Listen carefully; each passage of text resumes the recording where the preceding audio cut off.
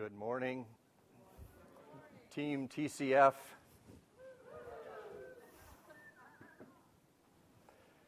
I want to make sure this does something before we...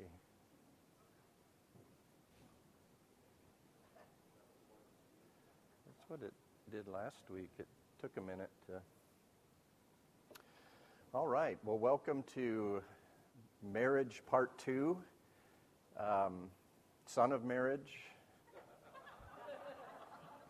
I don't know.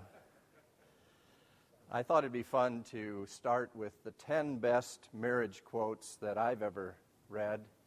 I'm continually on the hunt for good quotes on marriage. So the first one is from Agatha Christie.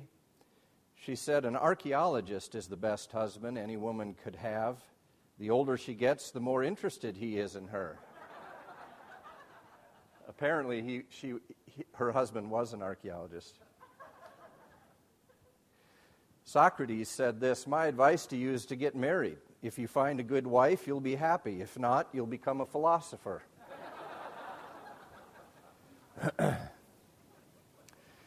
The difficulty with marriage is we fall in love with a personality but must live with a character. That's Peter de Vries. This is a nice one. "A happy marriage is a long conversation that always seems too short." Who said that? Was that you, Amy? That was James. Okay. See if you know who said this. "I married the first man I ever kissed. When I tell this to my children, they just about throw up." You know who that is? Barbara Bush. Now, this is another nice one. See if you know who said this. "There is no more lovely, friendly, and charming relationship, communion, or company than a good marriage." Martin Luther. Yeah. This next one, I don't know what to think of. "I think that gay marriage should be between a man and a woman." That's Arnold Schwarzenegger. My gosh. This one, the author is unknown. They say, "Marriage is like strong horseradish. It makes you smile and cry at the same time."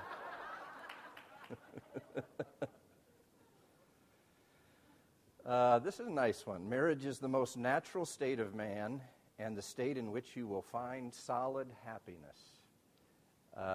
Benjamin Franklin. I love being married. It's so great to find one special person you want to annoy for the rest of your life. That's Rita Rudner. I guess she's a comedian. And then this is a nice one, kind of mixing comedy and just nice sentiment.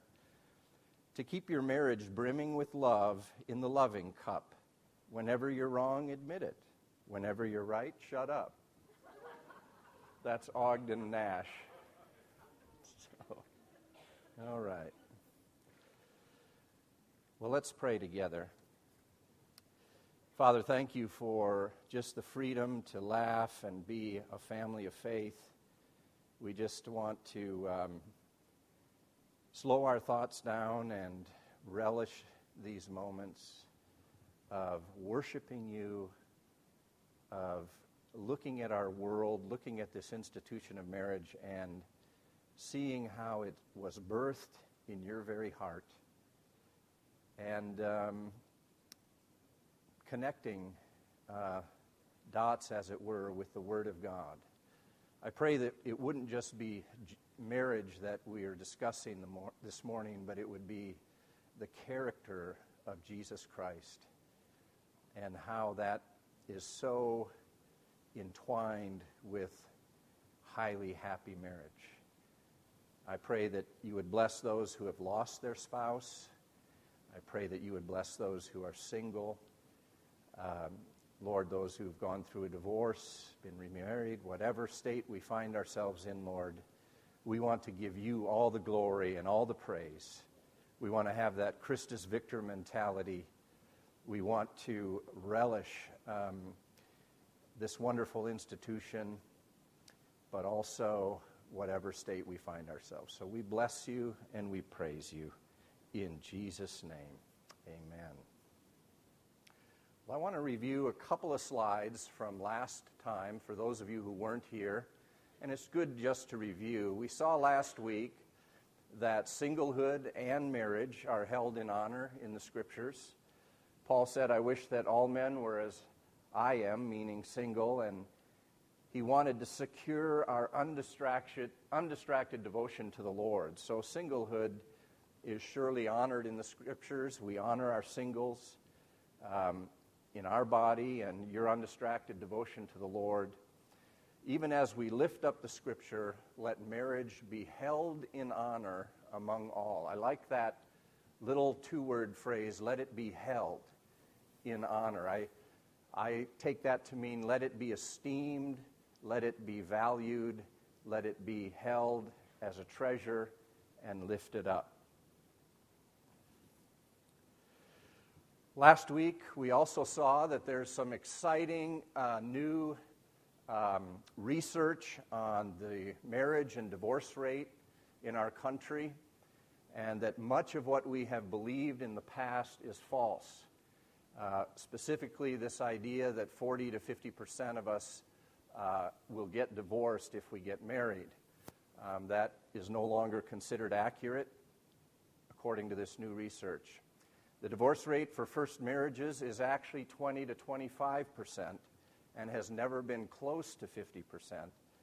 72% of married Americans are still in their first marriages, so 7 out of 10, more than 7 out of 10.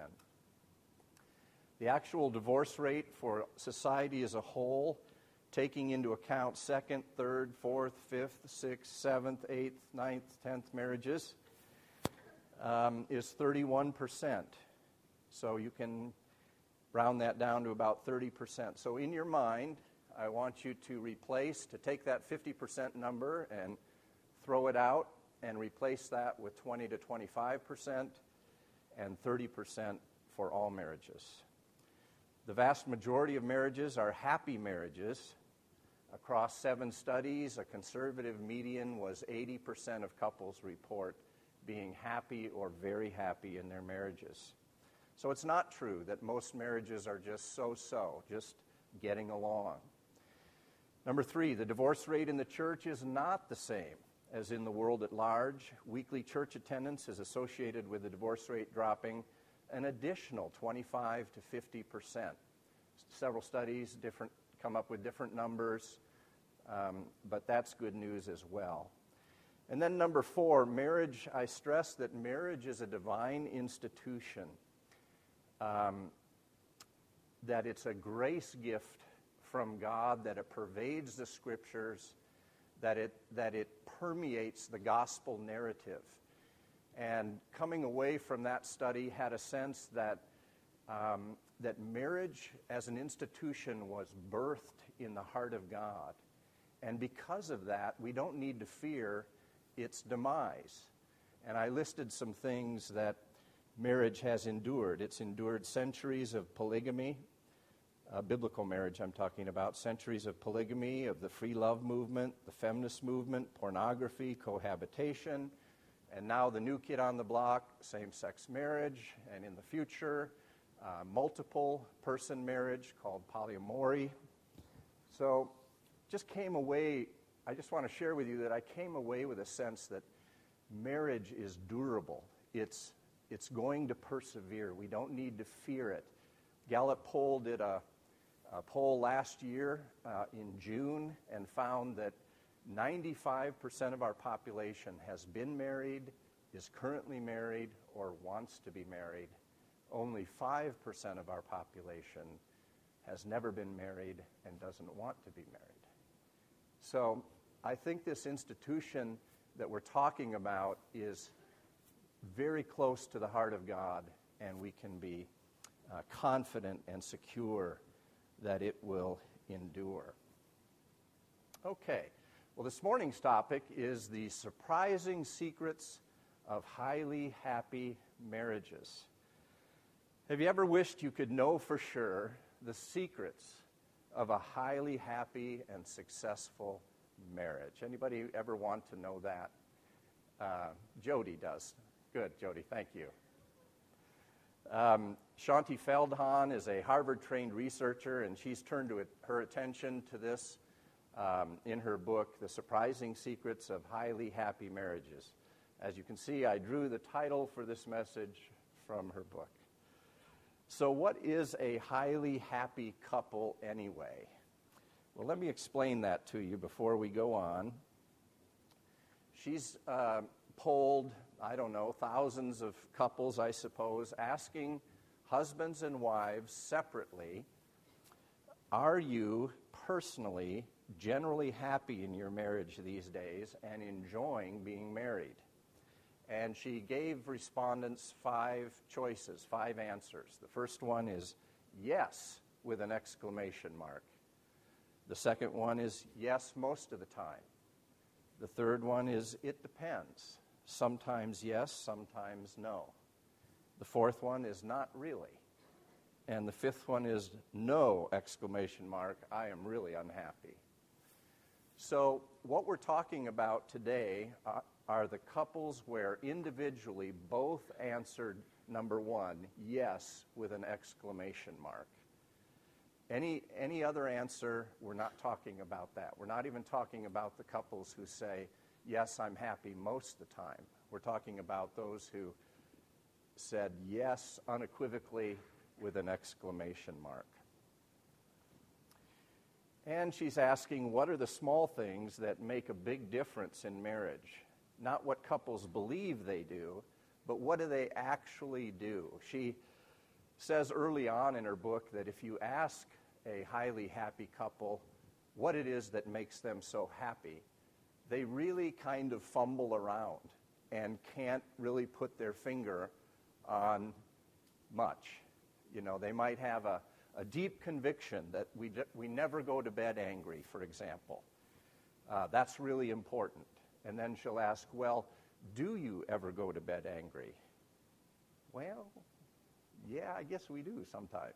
So she's trying to tease out behaviorally, what is it that couples, highly happy couples, actually do? Not what do they say they do, or what do they think they do? So that's who we're talking about. Now, I want to spend a little time on this slide. Why is it important to look at research? Sometimes our faith view is that the Bible is enough. It should be enough. Isn't the Bible enough? Why do we even need to study research at all? And in fact, Isaiah 40, verse 8 is a beautiful passage that we would all wholeheartedly believe and confirm as a conviction of ours, and that is, the grass withers, the flower fades, but the word of our God stands forever. Isn't that true? We really believe the Bible is the truth. But there's also a long tradition in Christianity that says all truth is God's truth. Even truth outside the Bible, even truth you can observe, or patterns of human behavior, these things, if they're true, they also belong to God. And I like that kind of thinking. Karl Barth said, have a Bible in one hand and a newspaper in the other. Last time I quoted Dr. Scott Stanley at Denver University, a fine spirit-filled Christian who has studied marriage for over 3 decades, and he said, science is the currency of our culture. So when we can show that research and the scriptures agree, we become more powerful missionaries to our culture. And his life has demonstrated that. He's been on TV, 2020, Oprah, all those kinds of shows, talking about research and also throwing in Bible references and references to Christianity.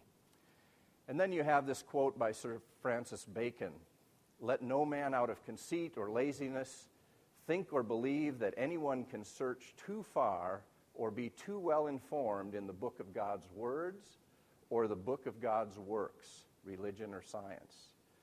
Instead, let everyone endlessly improve their understanding of both. And then the Bible, in a way, even itself says that we should take stock of the world around us. Ephesians 5:15 says, "See then that you walk circumspectly, not as fools, but as wise." This is the King James Version. And I'd like to talk about Mike Farrell for a minute. Mike is out watching the door right now, but I remember talking with Mike about this verse and him saying he had developed a whole teaching, I think, about the word or the phrase walking circumspectly. What does that mean?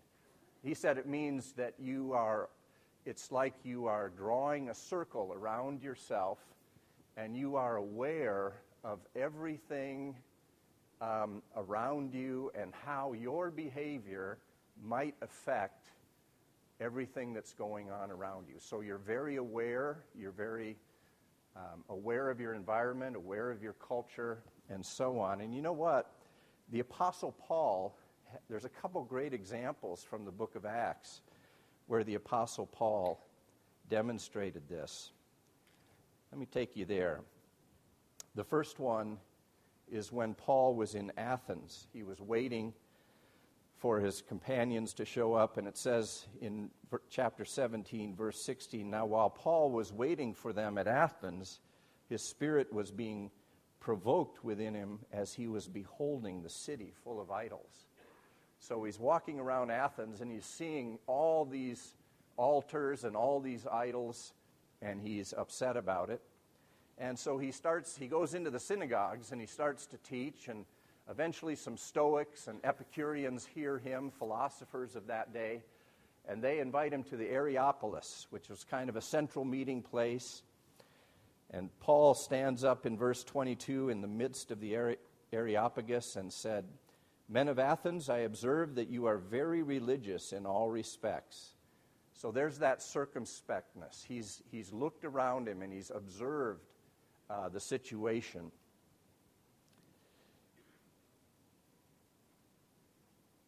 "For while I was passing through and examining the objects of your worship, I also found an altar with this inscription, 'To an unknown God. What you therefore worship in ignorance, this I proclaim to you.'" I don't know how effective Paul was that day, but you can see what he was doing, can't you? That he had taken that circumspect look around, and he was trying to use the culture and the environment he was in for the advancement of the gospel. Another example is in chapter 23, when Paul is on trial before the Sanhedrin. And let me just read a few verses of this to you. Paul, looking intently at the council, said, "Brethren, I have lived my life with a perfectly good conscience before God up to this day." And the high priest Ananias commanded those standing beside him to strike him on the mouth. Then Paul said to him, "God is going to strike you, you whitewashed wall. And do you sit and try me according to the law, and in violation of the law order me to be struck?" But the bystanders said, "Do you revile God's high priest?" And Paul said, "I was not aware, brethren, that he was the high priest, for it is written, 'You shall not speak evil of a ruler of your people.'" So here's a very awkward moment. Paul has been struck. He's rebuked the high priest, not realizing it was the high priest, and then he's told it's the high priest, and he backs down. Very awkward moment. So what does he do? He decides to drop what one friend of mine called a Jesus bomb. He just wants to just blow the place up. And so he says, perceiving that one part were Sadducees and the other Pharisees, Paul began crying out in the council, "Brethren, I am a Pharisee, a son of Pharisees. I am on trial for the hope and resurrection of the dead." And as he said this, there arose a dissension between the Pharisees and the Sadducees, and the assembly was divided. There arose a great uproar, and Paul had to be whisked away because they went so nuts about the resurrection from the dead. And so Here's another situation where Paul is using what's around him to try to, I don't know if he was trying to remove himself or advance the gospel or get out of an awkward situation, but at any rate, he had his reasons. So we too, I think, need to try our best to walk circumspectly and make the most of the times. All right, let's look at secret number one. In the book, Shaunti Feldhahn has 12, and of course that's too many to try to cover even on a good day. So I just picked 7. So the first one is to know that little things are big. Little is big. A few little specific actions communicate to our spouse that we care deeply about them, which has enormous power in our marital happiness.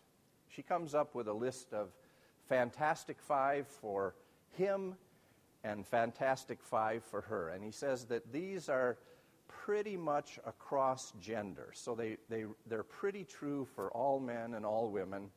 There might be some exceptions, but for the most part, these are true. So for him, let's just take 2 from each. For him, thank you equals I love you. Now, this is the only slide I'm going to talk about my marriage a little bit. So I won't bombard you with my marriage. But this really rings true for me.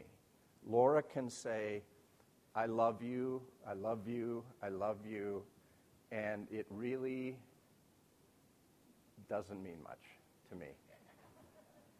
But if she says, a genuine thank you for working so hard.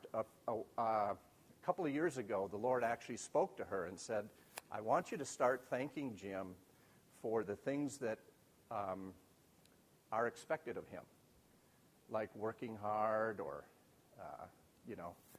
just the things that he's supposed to do. And she said, that surprised her because she grew up in a family where the family ethic was you don't get thanked for doing what's expected of you. That's just expected of you. You get thanked for the extra things. And so she talked back to the Lord a little bit, and of course he said, just do it.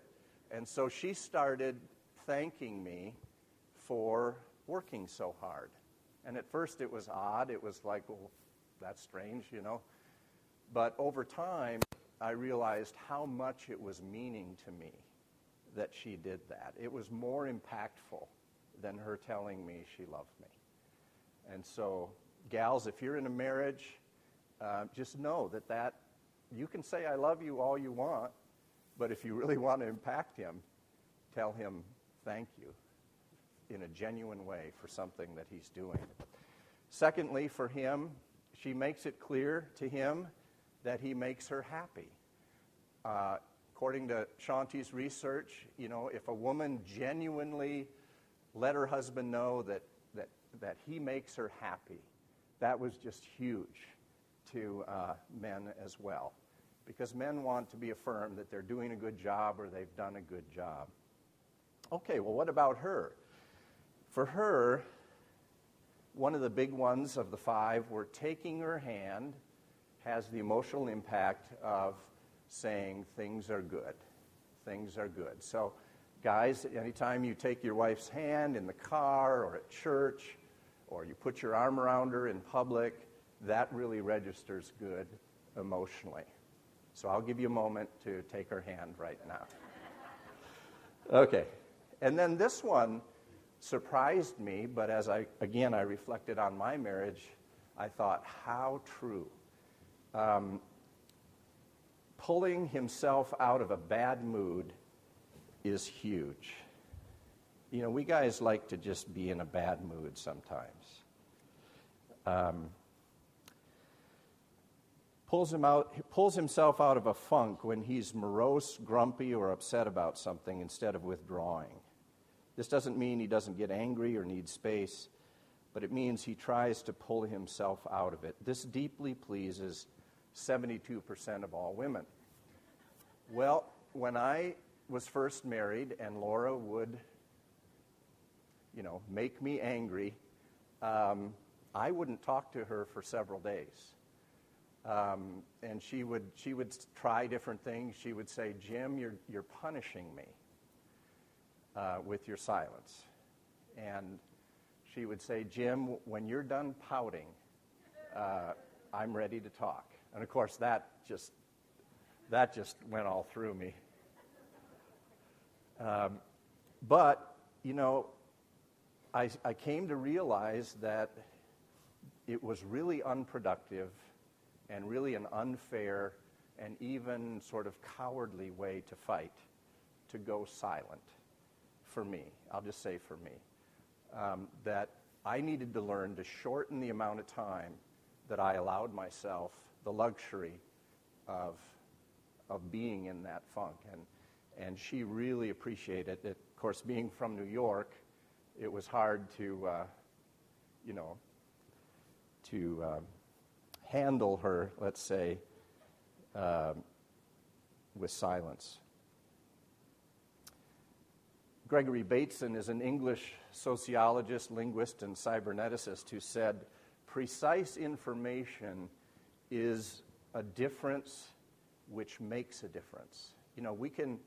We can know a lot of things about marriage, but what we want to know is what are those things that make a difference? And again, that's what this research is trying to get after.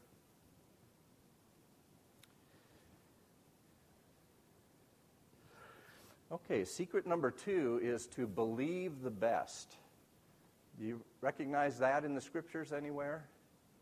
1 Corinthians 13, right? Highly happy couples choose to believe that their spouse deeply cares about them, even when they're hurt, fighting, angry, and confused. When they don't feel it, they look for another explanation to the seeming uncaring behavior of their spouse. I've got here, note the 95-5-0 principle. She was doing a conference of 50 couples, most of whom were first responder couples. One of the members of the couple was a first responder. So these were high-stress marriages, high-intensity marriages. And so she separated the guys from the girls, and she asked them,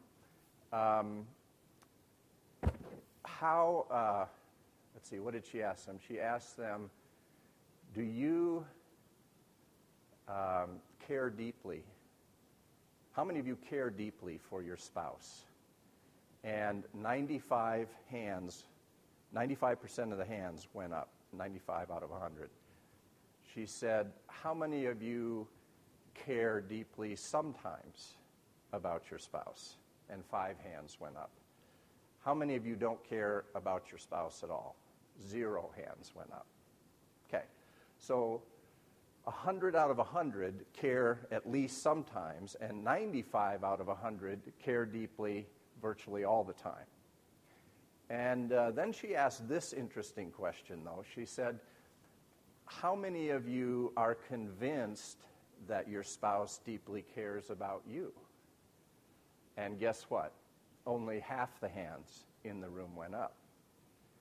So here's half of us not sure that our spouse deeply cares for us, when the truth is virtually 100% do deeply care about us. So that's an interesting thing. When highly happy spouses are legitimately hurt, they refuse to believe that their mate intended to hurt them, and they look for the most generous explanation instead.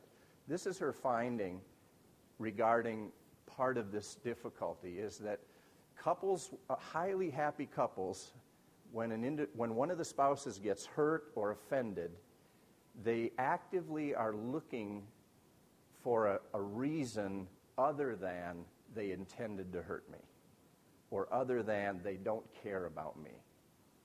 Struggling couples don't do that. They hang on to that sense of, my spouse doesn't care about me, or my spouse intended to hurt me. A good example of this was a counseling colleague of mine had a client, a couple, where they were in her office, and the woman of the couple was just crying. And here was her story. She said, my husband was very drunk, and we were in the garage, and he looked at me and he said, I should have married my high school sweetheart. And she was just brokenhearted over this. But the therapist wisely pointed out to her that she had a decision to make. The decision to make was, when he's drunk, is he telling you what he really feels? Or when he's sober, is he really being who he really is? You have to decide, is it your sober husband who's that's the real man, or is it this one who, with all his inhibitions down, made such a statement? And that's really what this is getting at, is that we need to choose. Highly happy couples choose to believe the best. They don't choose to believe what's most destructive or what's most hurtful, and will keep them stuck. 1 Corinthians 13:7, love bears all things, believes all things, hopes all things, endures all things. One wife put it this way: the most important factor for a happy marriage is believing you married a well-intentioned person. Another wife said, by expecting the best, you bring out the best. I bet you could tell me your stories as well. One young man in a troubled marriage that I've worked with for some time, he uses the phrase, I choose to believe. When he's presented with something in his wife that he has trouble believing her motives are good, he literally says, I choose to believe that she's doing it for this reason or that reason. All right, let's look at secret number 3. And this is an important one. We'll linger here for a while. And this is a one that goes way beyond marriage. Okay, it's just something good to know. And that is that highly happy couples and highly happy individuals boss their feelings around. Letting our feelings run the show doesn't turn out so well. We must learn to lead our feelings rather than be led by them. Imagine what you would do today if you just let yourself be run entirely by your feelings. I wonder what you would do. I think what I would do is go out for Mexican food about 3 times. And then on the way home, I'd stop at Quick Trip and get one of those fritters, apple fritters. And then maybe late tonight, I might run out and get something, Would I exercise? Mm-mm. How much TV would I watch? If you were to go by your feelings, you can see the trouble that you would get in. And so this little diagram, thoughts, feelings, actions, I don't think you can see the arrows, but there are little arrows leading from thoughts to feelings and from feelings to actions. The reality is that our thoughts drive our feelings, and our feelings result in actions. Sometimes actions can also change feelings. But the big idea here is that if you want to change your feelings, you have to change your thoughts. That the best way to do it is change your thoughts. And you know what? The scriptures say this. The best practice clinical psychology says this. Ancient philosophers say this. And people who have really suffered say this, like Alexander Solzhenitsyn, Viktor Frankl, others, that we have to choose our thoughts, choose our responses to things. So let's take a look at some of the scriptures here. As a man thinketh, so is he. Taking every thought captive to the obedience of Christ. Do not be conformed to this world, but be transformed by the renewing of your mind. Epictetus was a philosopher's slave, and he said, we suffer more from our response to events than we do from the events themselves. Interestingly, if you read Epictetus, you know what you find there? You find the serenity prayer. Not in its current form, but basically it's there. God, grant me the serenity to accept the things I cannot change, the courage to change the things I can, and the wisdom to know the difference. I don't know if you've ever heard of James Bond Stockdale, but he was a vice admiral in the Navy during the Vietnam Wars. He was a fighter pilot, and he was shot down over Vietnam and was a prisoner of war for 8 years. 4 of those were in solitary confinement. He was the highest-ranking naval officer held during the Vietnam War. He was tortured 15 times and put in leg irons for 2 years. And he credits the philosophy of Epictetus with getting him through those years of torture, of choosing what his response would be, deciding he was not a victim, even in that setting, and finding joy, finding his happiness through his thought life and in his internal self. Listen to what he says. After ejection, this is when he's shot down, I had about 30 seconds to make my last statement in freedom before I landed in the main street of a little village right ahead. And so help me, I whispered to myself, 5 years down there at least. I'm leaving the world of technology and entering the world of Epictetus. He said he realized that a Stoic always kept separate files in his mind for A, those things that are up to him, and B, those things that are not up to him. Another way of saying it is A, those things that are within my power, and B, those things that are beyond my power. Still another way of saying it is A, those things that are within the grasp of my will, and B, those things that are beyond it. All in category B are external, beyond my control, ultimately dooming me to fear and anxiety if I covet them. All in category A are up to me, within my power, within my will, and properly subjects for my total concern and involvement.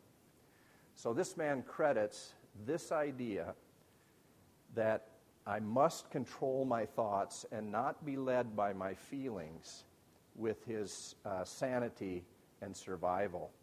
Viktor Frankl, many of you know, was a Jewish psychiatrist who spent time at Auschwitz and Dachau. And he spent 3 years there. He lost his mother, his father, his brother. The only family member who survived other than he himself was his sister. And he said this, man's last and greatest freedom is response ability, the ability to respond. And so when this comes to marriage, and really all our relationships, we have freedom, don't we? We have choices to make about how we will respond and boss our feelings around. One quote that Frankl is credited with is one of those quotes that's so powerful about suffering. He said, "What is to give light must endure burning." Isn't that interesting? What is to give light must endure burning. Secret number 4 is highly happy couples hang out together. Studies show that the strongest predictor of friendships was not shared values, similar personalities, or a common cultural background. It was proximity. So the idea here is whoever you hang out with is who you're closest to. And so happy couples spend time together. Happy couples do things together. They solve emotional distance by eliminating physical distance. So often when a couple comes to me and there's no huge problems, they just sort of report a blandness or we're just not close, I'll tell them to increase the amount of time they spend together by 20 or 30%. Just spend more time together, and a lot of that will disappear. Highly happy couples aren't just spending time together because they're happy. A big part of the reason they're so happy is that they're spending time together. Now, I was thinking about marriage and thinking about what is so special about the marriage relationship, or what are the ideal components of it. And I read Song of Solomon 5:16, where it says, the bride is saying of the groom, "He is my beloved, and he is my friend." And I thought, oh, that captures it. In marriage, you have an erotic partner, and you're also looking for your best friend, your closest friend. But there's one more component that the groom says in chapter 4, verse 10. He says, "This is my sister." So this is a groom saying of his wife, "This is my sister." Well, yes, we look to our spouses for iron sharpening iron, don't we? There's a spiritual friendship. That's part of God's design for marriage, is that we knock the rough edges off of each other and we grow in oneness to glorify Christ. So there's really three components, ideal components in a biblical marriage. There's the brotherly, sisterly, sanctifying kind of part of it. There's the erotic part of it, and there's the deep, abiding friendship. And then suddenly, as I was working on this, I realized that's eros, phileo, and agape, isn't it? Those three components are to be there in the marriage relationship. Isn't that beautiful? He is my beloved, he is my friend, she is my sister. Okay, this one we're just going to read quickly. Highly happy couples give brutal honesty, quote unquote, the boot. Some people have this weird dedication to being ultra direct, not caring how it is perceived. They say, "Hey, that's just the way I am, take it or leave it." Well, yeah, that may be the way you are, but that's also why you're being left. Highly happy couples treat each other with intentional kindness, don't they? They joke and they challenge, and they do go deep in confronting each other, but they try to never do it in ways their mate would perceive as disrespectful or hurtful. Struggling couples, on the other hand, don't feel emotionally safe. They don't feel like they can share their innermost feelings because they'll get attacked or something. So here are a bunch of scriptures. Apologize for the writing being so small. "Let your speech always be full of grace. A fool gives full vent to his anger. What is desirable in a man is his kindness. Let no unwholesome word proceed from your mouth, but only such a word as is good for edification, that it may give grace to those who hear." And then this great quote. Look at this. "Be kind, for every person you meet is fighting a great battle." Isn't that cool? Philo of Alexandria. Sixth, highly happy spouses give their mate most of the credit for their relationship success. They live in regular conscious gratitude as a result. By contrast, the majority of so-so couples indicate that they are the primary reason for a happy marriage, that they personally are the ones holding things together. Here's the scriptures. "Consider others better than yourselves. Outdo one another in showing honor. Having been firmly established in your faith and overflowing with gratitude, her children rise up and bless her, her husband also, and he praises her." Cicero wrote, "Gratitude is not only the greatest of virtues, but the parent of all others." Cultivate gratitude for your spouse. Tell them and others how grateful you are. Allow yourself to see their amazingness and the wonder of who they are. Isn't that beautiful? Highly happy couples really focus in on the amazingness and the positives of their spouse. And we can do that in all our relationships. And then the last one is look higher. Highly happy couples are not looking to their spouses as their primary source of happiness. Instead, they look higher to God. They worship together, they're plugged into a faith community, they share key values, they focus on serving their spouses rather than being served. They look to God for the power to be selfless. How many would say amen to that? Because it doesn't come naturally, and ultimately they trust God for the outcome. We've heard over the last few years that from Gary Thomas's teaching that God designed marriage primarily to make us holy more than happy, or at least he poses the question. From the Lord's standpoint, is it more about holiness than happiness? Well, Shaunti Feldhahn asks a great question. How about door number 3? Let's take both. Let's take both, holiness and happiness. I want to end with something I saw last week. I'm going to pick on the Farrells today. I already mentioned Mike and circumspectly, but last week during the worship service, I looked behind me and saw Mike and Dawn raising their hands together, but holding hands, and they both had huge smiles on their faces as they worshiped God together, holding hands together. Isn't that a beautiful picture of what we've been talking about? So, Father, we thank you, we bless you. I thank you for my brothers and sisters here.